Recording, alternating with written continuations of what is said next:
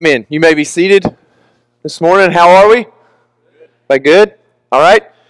Thank you all for braving the cold. I talked to Eric. Apparently, I wasn't the only. How can I put moron? Is that the thing? I'm leaving my house at the exact same time I normally would, and I walk outside, and it's a sheet of ice. And I was like, "Yeah, did not think that through at all." I got here a little bit late, thinking, "Oh, Eric's probably wondering where I am." He was just pulling in because he made the same mistake as well. So, glad everybody's here and they de-iced their car and hopefully did a better job of it than I did. Hopefully, also, the holidays have not worn you down already. I know in the hustle and the bustle of this season, everybody can kind of get worn down and there's just event after thing and all of these things. And it almost, I don't want to say it steals the joy because that's a choice, but I feel like we just need a moment, and I pray that today is one of those moments. I pray that as we are here, we just have a moment of just, we can breathe. That was loud. We can breathe, and we can say, you know what, Jesus is good, and I'm coming here to worship Him. I mean, we worship Jesus the same way 52 Sundays a year here, so today is really no different other than the topic and the subject that we will discuss. But it's all about Jesus, and I pray that we can turn our hearts to Him this morning and have a moment of worship this morning. So today, if you haven't already turned there, you didn't turn there as Ivan read that, John 18, 33 through 38.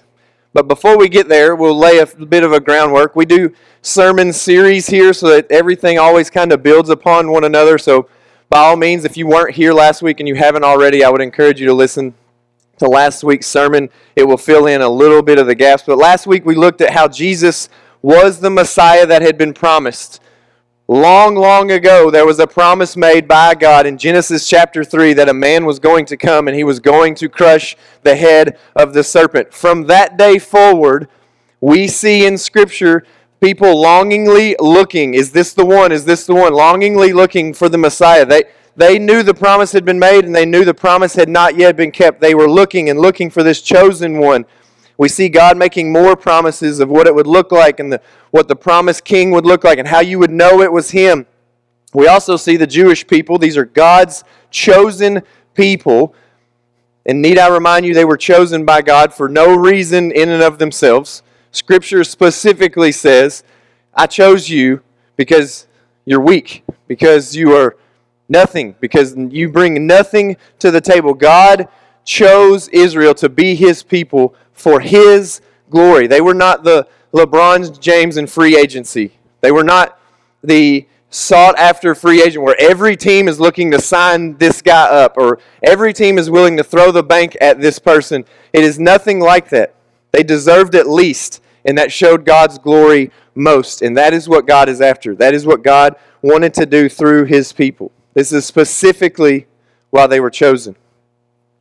No other gods were looking to sign them up either, even though there weren't other gods. No one was really seeking after Israel except to dominate them because they were so weak and easy. They needed a rescuer. See, this weakness is why there are also so many times where we see Israel turn their back and turn their back and turn their back. They go worship this God, and these people dominate them, and they conquer them. They go worship their God, and then it's just a back and forth. It seems like a never-ending cycle, and it never ends well. And it's always because they lose sight of this promise that a Messiah is coming. God is going to take care of Israel, but they lose sight of it in the day-to-day. They lose sight of it when things aren't going their way, or, well, if God's going to take care of us, then why are these people attacking us? We can't defend ourselves, or why is this happening? Why is that happening? They fail to trust His plan, especially when it doesn't look like their plan. Now, sometimes they just lose sight of it altogether. It's almost like unexpected. You're reading through Scripture, and, oh, really? We turned there now. Okay. But most of the time, it is because someone has come against them, and they're thinking, not us.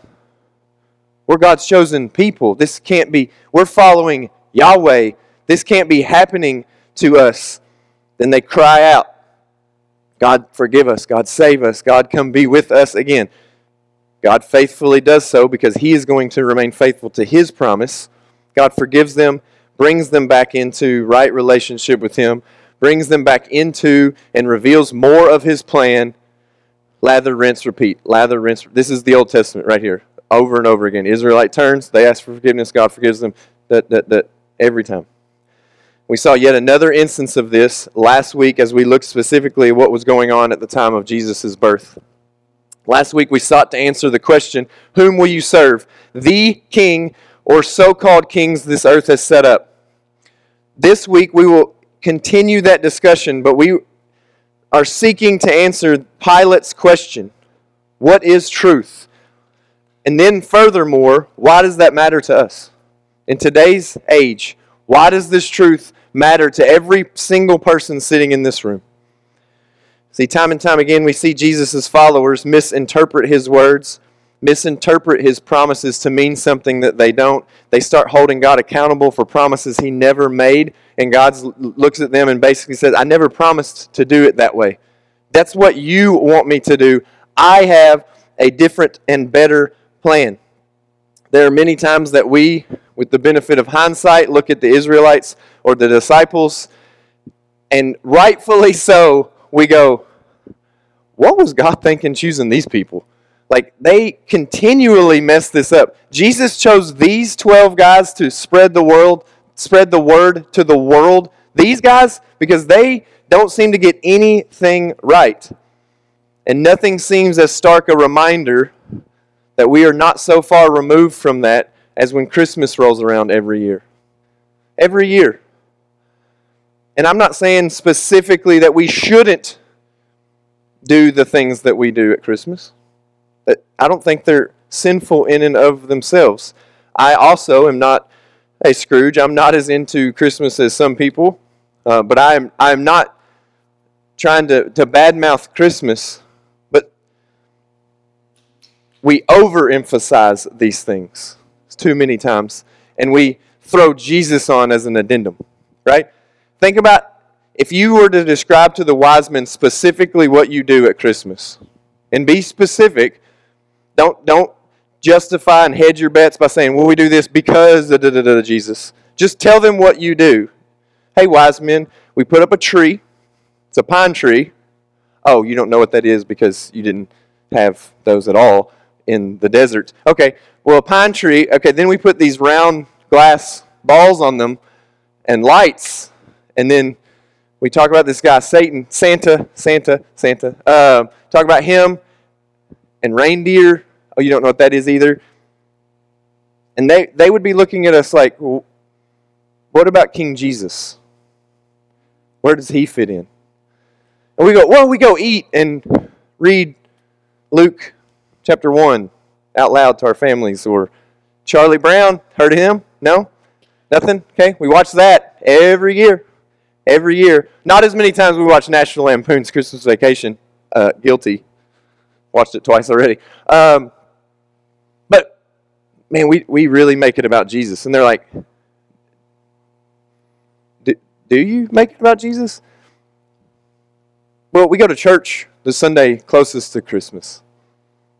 Unless Christmas happens to be on a Sunday, then we're going to open our presents. So, we forgot to tell you, everyone gets presents. Everybody. Isn't that cool?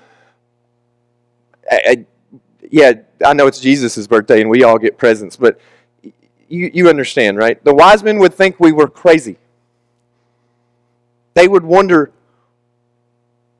where's Jesus in all of it? And again, please, if you do all of those things, because I was using myself, we do all of those things.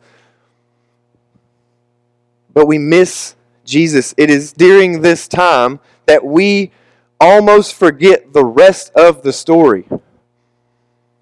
We hype up Jesus' birth. It's this beautiful moment, and it is.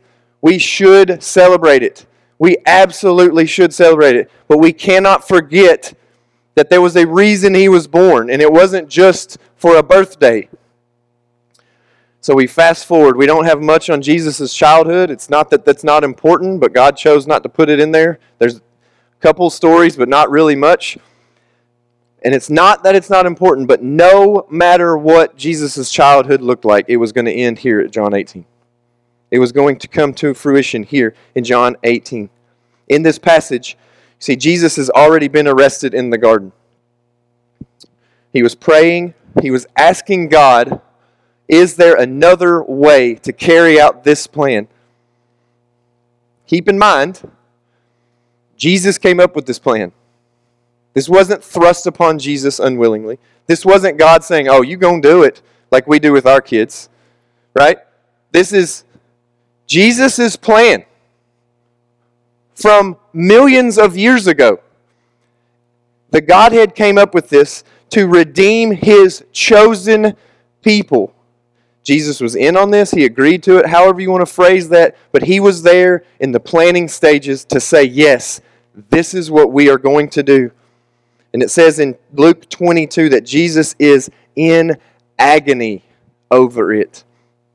Now, I want to choose my words very carefully. I had a very interesting discussion with a friend of mine who's knows the Bible very well. Was Jesus fearful here? Was He afraid here? I can't answer that. It kind of depends on if you look at fear as a sin in and of itself. We'll talk about that in a moment. But did He fear the cross? I don't know. But scriptural language said He was agonizing over it. He was in deep agony. He was, again, careful word, struggling with what is about to happen. He did not, if there was any other way, He didn't want to go through with the cross. But He knows there's not another way. He was there in the planning stages.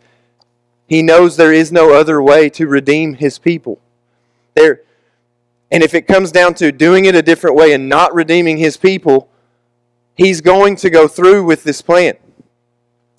Think about this the next time you think your plan is better than God's plan and you want to change it. God Himself came up with the plan. He didn't question it. That's definitely not the word I want to use. But He was at the end going, man, I do wish there was another way because this is going to hurt. Emotionally, physically, spiritually. If I could redeem my people without having to go through that, I would. But I love them too much to change the plan. But we come up with our own plan, and then what do? Man, pray for this. Pray God will bless it. Why don't you just get into God's plan? The one He's already said He was going to bless, just get over there in that instead of making up your own plan and then asking God to bless it. Jesus Himself came up with this plan, was asking for another way, not from a sinful place, but in agony over it. And yet we come up with our plans thinking somehow this is better. I know God said do it this way, but this is better. And it's just like the Israelites. It's exactly what they were doing over and over and over and over again. Oh, we'll go over here and do this. We'll worship this God because He, she, it promises this. And that's what we want. So let's go over here and get it. And the devil, who is in said God over here, is like, yeah, I'll give you that if that makes you question the God you're supposed to worship. So it keeps going. And again, same thing happens to us. Also, though, I want you to remember this the next time you are asking God where He is. When you feel so far from Jesus that you don't know what you are going to do. Remember that many times this means you are in His will and He is teaching you something. He is drawing you back into submission to His plan. Because the Israelites felt very far from God when they were being dominated by whoever the ites over here. And God had them right where He wanted them. Because this plan was going to happen. See, what happens here is Jesus ends up asking God to change the plan, knowing it's not going to change. Because He also knows He is then going to submit by saying, not my will, but your will be done. Jesus in His humanity agonized, felt forsaken in the garden. In His humanity begged for another way. Jesus in His divinity, though, knew this was the only way. In His divinity, knew this was His very own plan from the beginning. And in His humanity and His divinity, fully submitted to the Father's will in order to save a lost humanity that had turned their back on Him over and over and would continue to turn their back on Him over and over. May we remember this response of Jesus the next time we are afraid and we lose sight. May we remember the next time what are you doing, God? I'm following you in this, because that's what the Israelites would say, right? This is what you do. We are your people. This is how you treat us. Remember this response, because Jesus, unlike sinful Israel, did not come up with a new plan. Stuck with the plan they had set in motion, because He knew it was the best plan. Not my will, but your will be done. This must be our response at Christmas and every other day of the year when we are wondering, what is happening?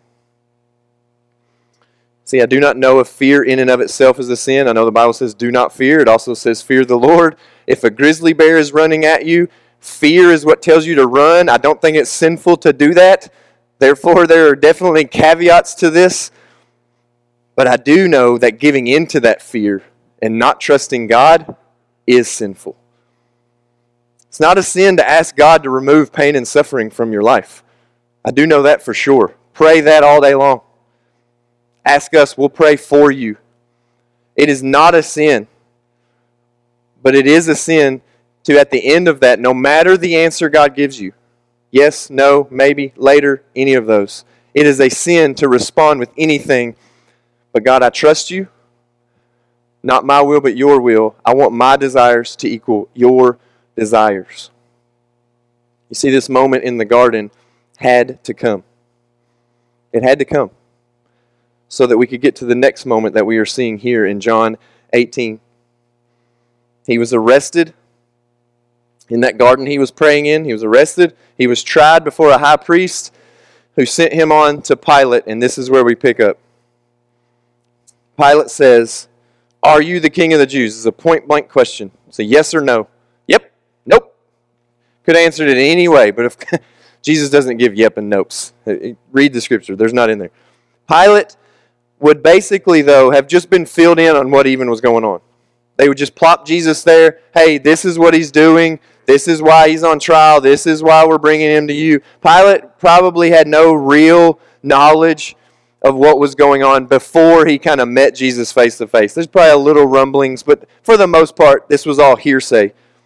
Jesus knows that these aren't really Pilate's words. Pilate is not accusing Jesus of this. He's just asking the question. He's kind of doing the investigation, trying to figure out what to do. So Jesus answers his question, as he always does almost, with a question. He says, "Do you say that? Or did you just hear people tell you to ask me if I'm the king of the Jews?" And Pilate says to him, rightfully so, "Look, man, I didn't bring you here.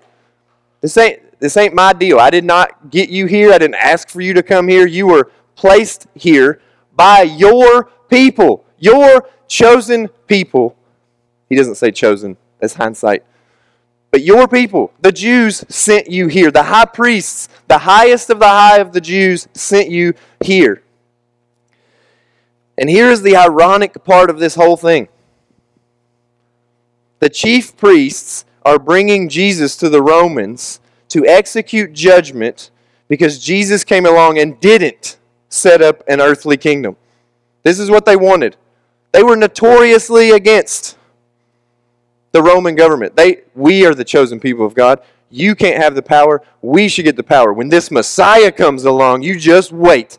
And then Jesus comes along claiming to be this Messiah, and he's not doing that. So they're like, nah, we got to get rid of this guy. So Isaiah 9 says a child would be born and the government would be upon his shoulders. They took this very literally. They took this right now. They took this earthly kingdom.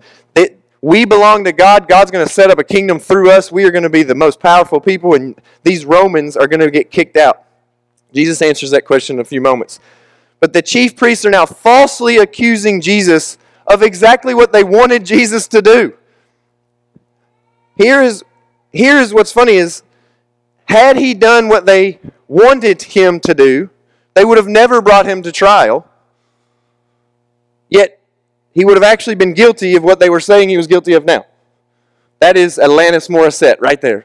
Isn't it ironic that he's not doing what they want him to do, so they're accusing him of what they wanted him to do? I can't even say it right without thinking it through. But that is exactly what is happening. They wanted an earthly kingdom. Jesus says here in just a moment, it's not the kind of kingdom I got. It's not the kind of kingdom I'm setting up. So they want to get rid of him because they want a Messiah. They want a new plan. They want a new chosen one, Israelites. They want a new God who will give them what they want.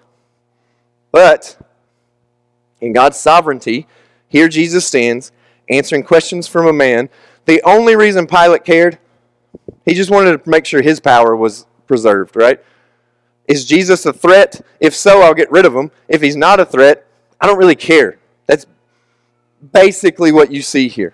He just wanted to make sure he was safe. His power was safe. Right now, most of you are probably going, what in the heck does this have to do with Christmas? I came here to get my holly jolly and just go back home, sit by the fire. See, Jesus answers the chief priest's misinterpretation first. Says, even though you thought it was, even though you wanted it to be, even though you think it would be better if it were the case, my kingdom is not of this world. And if it was, it wouldn't be that great anyway. Because kingdoms of this earth fail and cycle through, and new ones are set up, and it won't last. I am setting up a more glorious, more powerful, eternal kingdom, and that is what you should want. Just wait. It's a better plan. They wouldn't trust it. They wouldn't believe it. Jesus says that he is king, but then he says what it has to do with Christmas. He tells Pilate, I was born, literally born for this moment. The whole plan brought me here.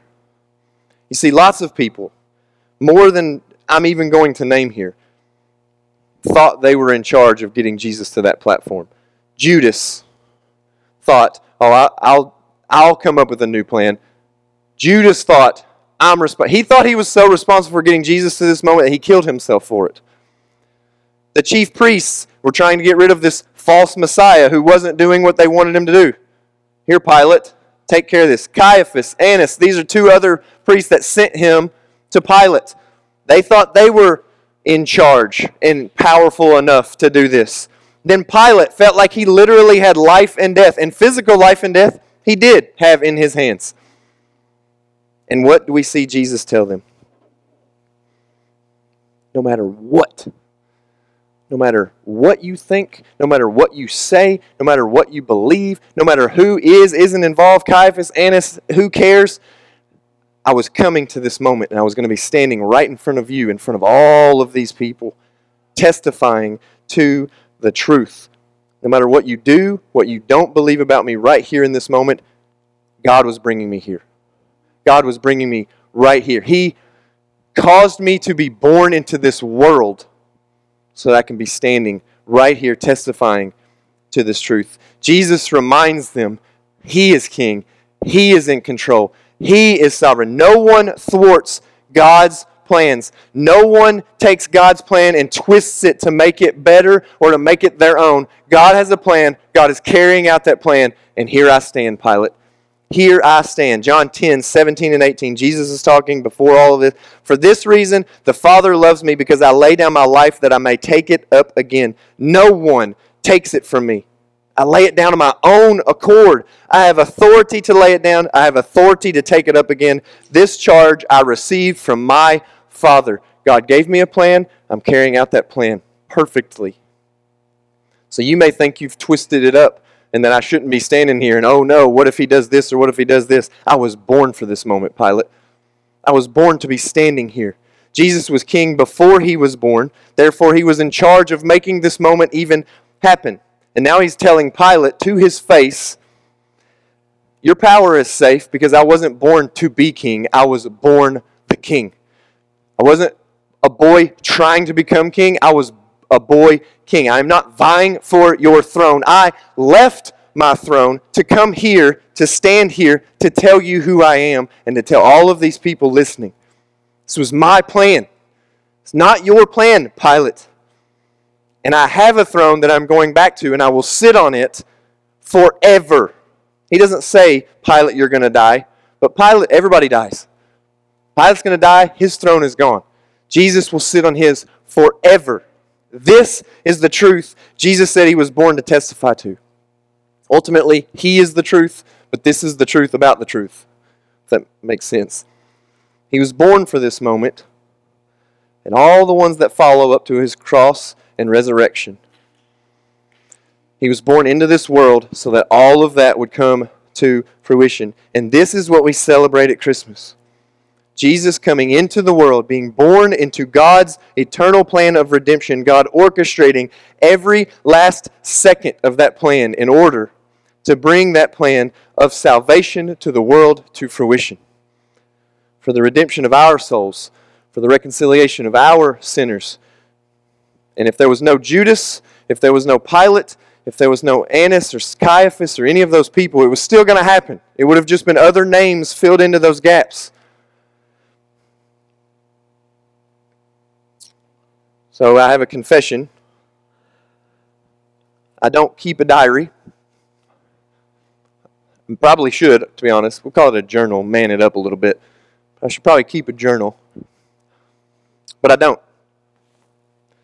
However, if I did, most of what you're getting ready to hear is what I would have written in there this week. So I don't know if it's necessary, but I apologize if this sounds like a diary entry from here on out until the end.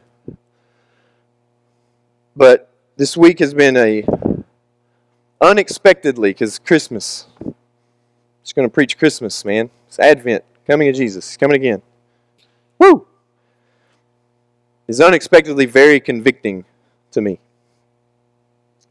There have been some unforeseen things that I didn't see coming happen here, there, and everywhere in my life. It really opened my eyes to some sin issues that I've been blinded to until Christmas. Sermon prep is what led me to these moments of brokenness this week. This has probably been the hardest I've ever struggled at writing a sermon, and I picked the text. Eric told me months ago, hey, you're preaching, which me and Brian switched, that's a different story. But told me months ago, you'll be preaching during Advent. Whatever you want, which by the way, I hate. But every preacher probably hates that because you spend like 3 months picking the text and then like 2 days writing the sermon because you spent so long picking the text. But not me. I picked this text like 2 weeks ago. I texted Eric and Todd, hey, nobody take John 18:33. Nobody was thinking about taking John 18:33-37. Don't take that. That's what I'm preaching. And yet it was the hardest week of sermon prep I've ever had in my short stint preaching. I have wept. There was one time I told Steph, I was like, hey, I need to go work on my sermon for a little while. I went upstairs. I cried for about 45 minutes, and I came back down. She goes, you get anything done? Heart work. Can't really write that down on paper, but yeah, God was really moving. I've prayed and prayed. I have felt overwhelmed. I have put pressure on myself. It's Christmas, man. You got to come up with a new way of blah, blah, blah. But I've also spent much time contemplating God's goodness to me in those moments. And God's grace to me in my sin that I have probably been doing for a long time. I'm going to try not to cry. See, I believe wholeheartedly everything I just said to you. However many minutes this has been going.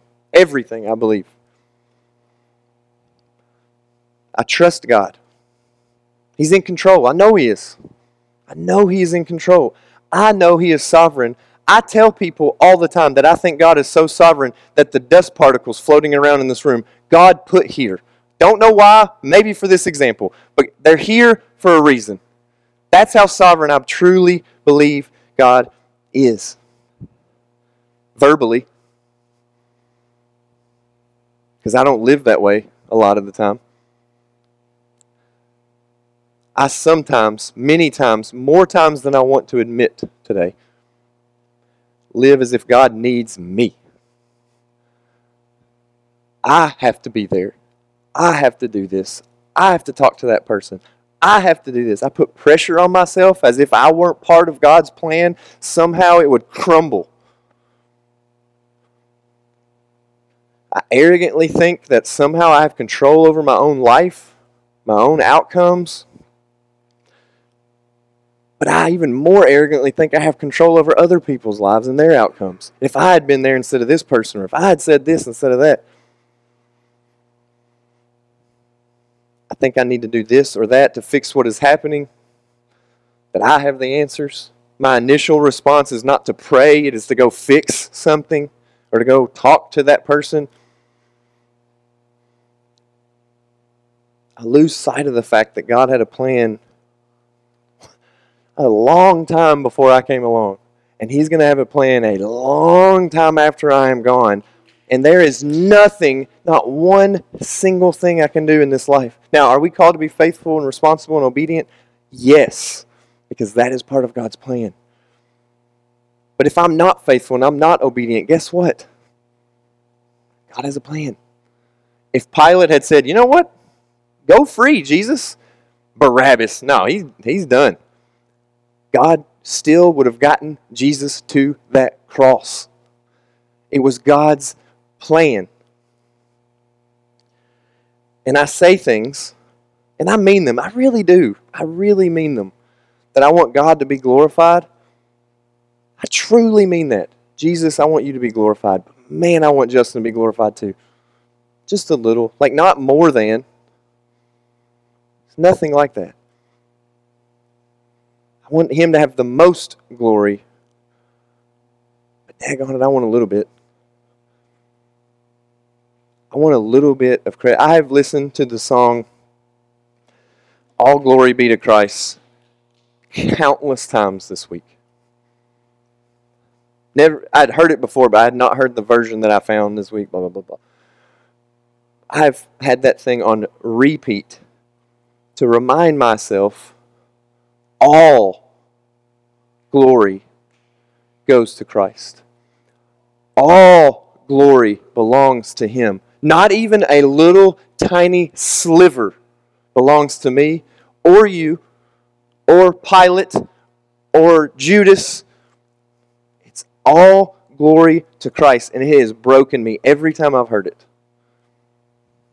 I asked Eric if we could sing it this week. He said no, thankfully, because I definitely would have cried back there. Then I'd have come up here, Jesus and Christmas. This is why I try to be so strong. That's why I try to be Superman to everyone and put more and more effort into things and to not say no to people and put more on my plate. And it's not so that Christ will be glorified. It's so Christ and Justin will be glorified. And I don't go around touting all the things that I do, but man, I get mad when you don't notice. If I do a bunch of stuff at home that Steph wasn't expecting, she comes home and she mentions one, I am grateful she noticed that I did that one thing. But why didn't she mention the other 4? Why didn't she thank me for these 4? If I do something for someone, I don't tell everybody, but then I hear someone give credit to someone else because they thought man, Jonathan did this really cool thing, but I actually did it. I'm not mad at Jonathan, but I'm mad at whoever said that. Just FYI to all of y'all. Because I want some of the glory. Then someone, usually my wife, will lovingly say, don't you think you're putting a little too much on your plate? Or spreading yourself a little too thin? Should I say this to her too? Maybe we're just a family of this. I don't know. And she can probably tell you what I say to her every time. Because I say it every time.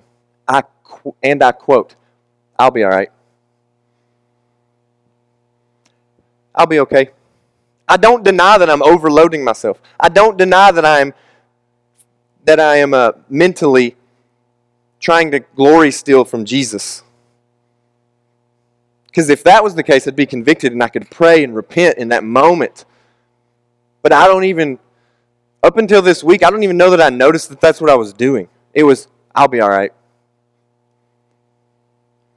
And this would be an extremely faithful thing to say if I was saying somewhere in my head, I'll be all right because God is good, God is faithful, God is just, God is merciful, God will make me all right because God is awesome.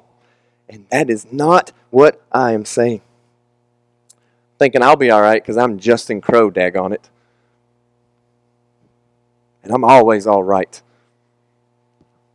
I'm always strong enough. I am always good enough. I am always enough. This is what I've mistakenly been thinking for I don't know how long, to be quite honest. Through some unforeseen circumstances, I won't bore you with the details this week in some areas of my life, God has lovingly and painfully reminded me that you are not in control of anything.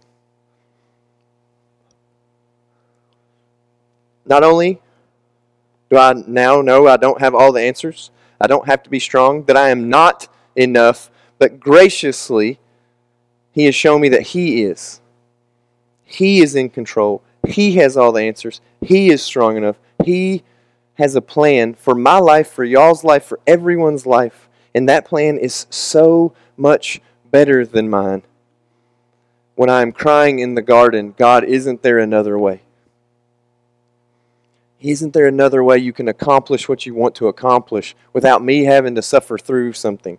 Or without me having to have this... Because I would much rather not be up here talking about this.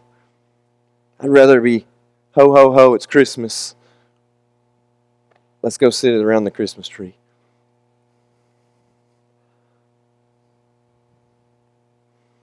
But I don't have to be strong enough. It's a very freeing thing for me to say. Some of y'all are like, this guy's a pastor, really? Like, I'm following that guy? Great.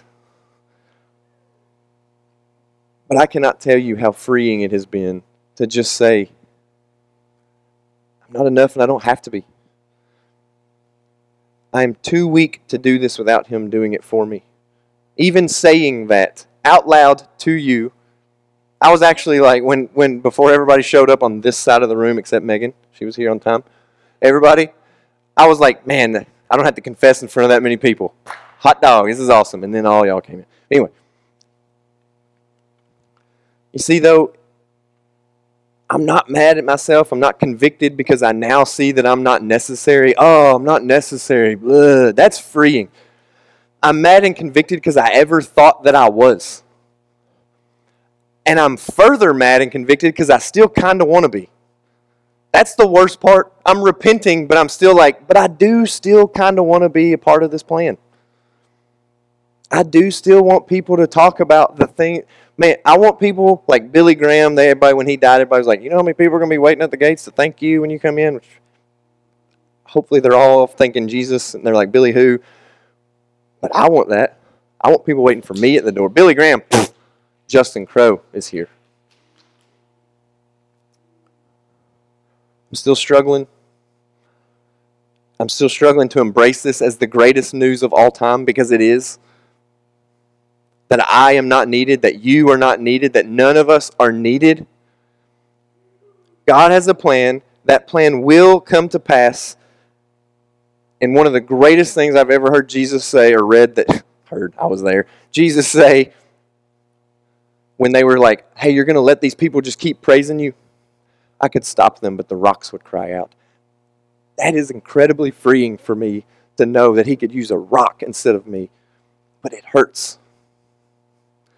I'm just going to be honest with you. But this weakness in me, don't know if y'all are identifying, but this weakness is why this plan had to be implemented in the first place. Because we are all weak. We are all sinners. We cannot do this on our own. We have to be rescued. A rescuer must come. And the King has truly come, and we're too busy to notice because we're trying to be kings ourselves. We all look at Pilate. What a jerk. He could have freed Jesus. That's what we're doing. We just want to preserve our own power. That's all we're doing. We're checking into this Jesus thing to make sure He's still going to give me what I want. He's still going to let me do my plan the way I want to do it. And it may not be the same sin issue that I have, but we've all got them. We've all got this sin issue. We want Jesus, hands off, Jesus. This is mine. This is my throne. I will sit here. You sit on your throne. Christmas marks that this plan started. That this plan was coming into our world. I read from a devotional this week. It says this. It says, see, the meaning of the season is not only Jesus' birth, but the purpose for His birth. The manger is not the setting of a peaceful and gentle gift from God to a cozy world. The cradle is occupied by Christ because our world is at odds with Christ. The birth of Jesus ought to be a shock us as much as the flood of Noah. God has entered the world to see it judged, reconciled, and saved. When the angels sing joy to the world, the Savior's come. The angels are saying the world is in need of a Savior. We are in need of judgment for sin, reconciliation for the effect of sin, and salvation from the result of sin. Christ's first coming is the introduction to His great passion for the world. It is the beginning of His death and resurrection. Jesus was born on death row for our sake. That blew my mind this week.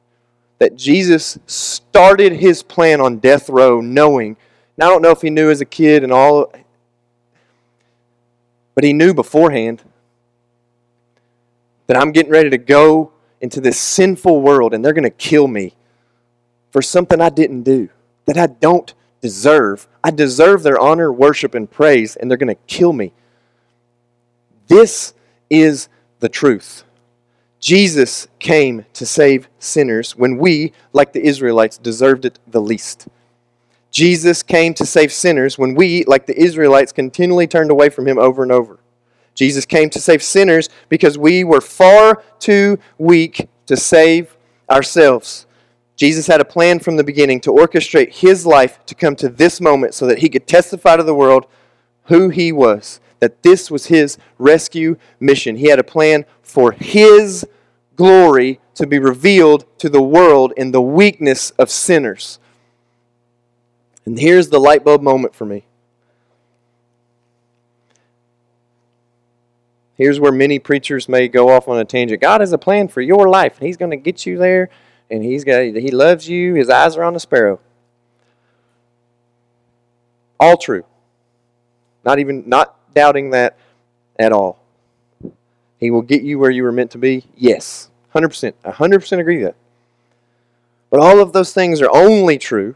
God only has a plan for your life as it pertains to His glory. That's it. There is no my glory and Justin's glory combined. He has a plan for my life to glorify Himself. And this is where God was most gracious to me this week. God has a plan for God. Jesus has a plan for Jesus. And here's the better part. God having a plan, first and foremost for Himself, is so much better than Him having a plan just for me. Because I get raptured into, and not revelation raptured, I just get pulled into this plan of His glory. I get to experience the overflow of His plan for Himself. The way we get to be a part of His plan is He pulls us in and uses us to glorify Him and Him alone. We, like the Israelites, for no reason outside of ourselves whatsoever, get to be beneficiaries of this plan so that He gets all the glory. He did not enter our world. He did not enter our plan. God was doing what God was planning from before time began. Jesus came to integrate us into His plan. That's why He showed up. This is Christmas. God infiltrating this world because we are so weak, we needed to be rescued.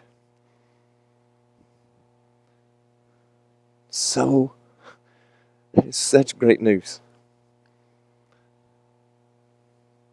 Our boy, the 12th, 13th disciple, whatever, Charles Spurgeon, once said, I have a great need for Christ, but I have a great Christ for my need. God is lovingly reminding me, and hopefully you, this Christmas, that I have a great need to be rescued, but I have a great rescuer for my need. He was born for this very thing. He orchestrated every last moment from the manger to the resurrection to show the world, this is my plan, this is how you fit into it. And now here we are in this moment that He also orchestrated from time began. Every person in this room is here because God has you here in this moment. He is that sovereign. Dust particles, listen up. But what truth are you believing? Is Jesus truly King of your life right now? This is why Jesus came. He is the King. Your response is why Christmas matters. He lived His whole life. That is God's plan for that purpose, so His truth could be proclaimed. So then we are sitting here in this moment being called to a response. What do we do with King Jesus?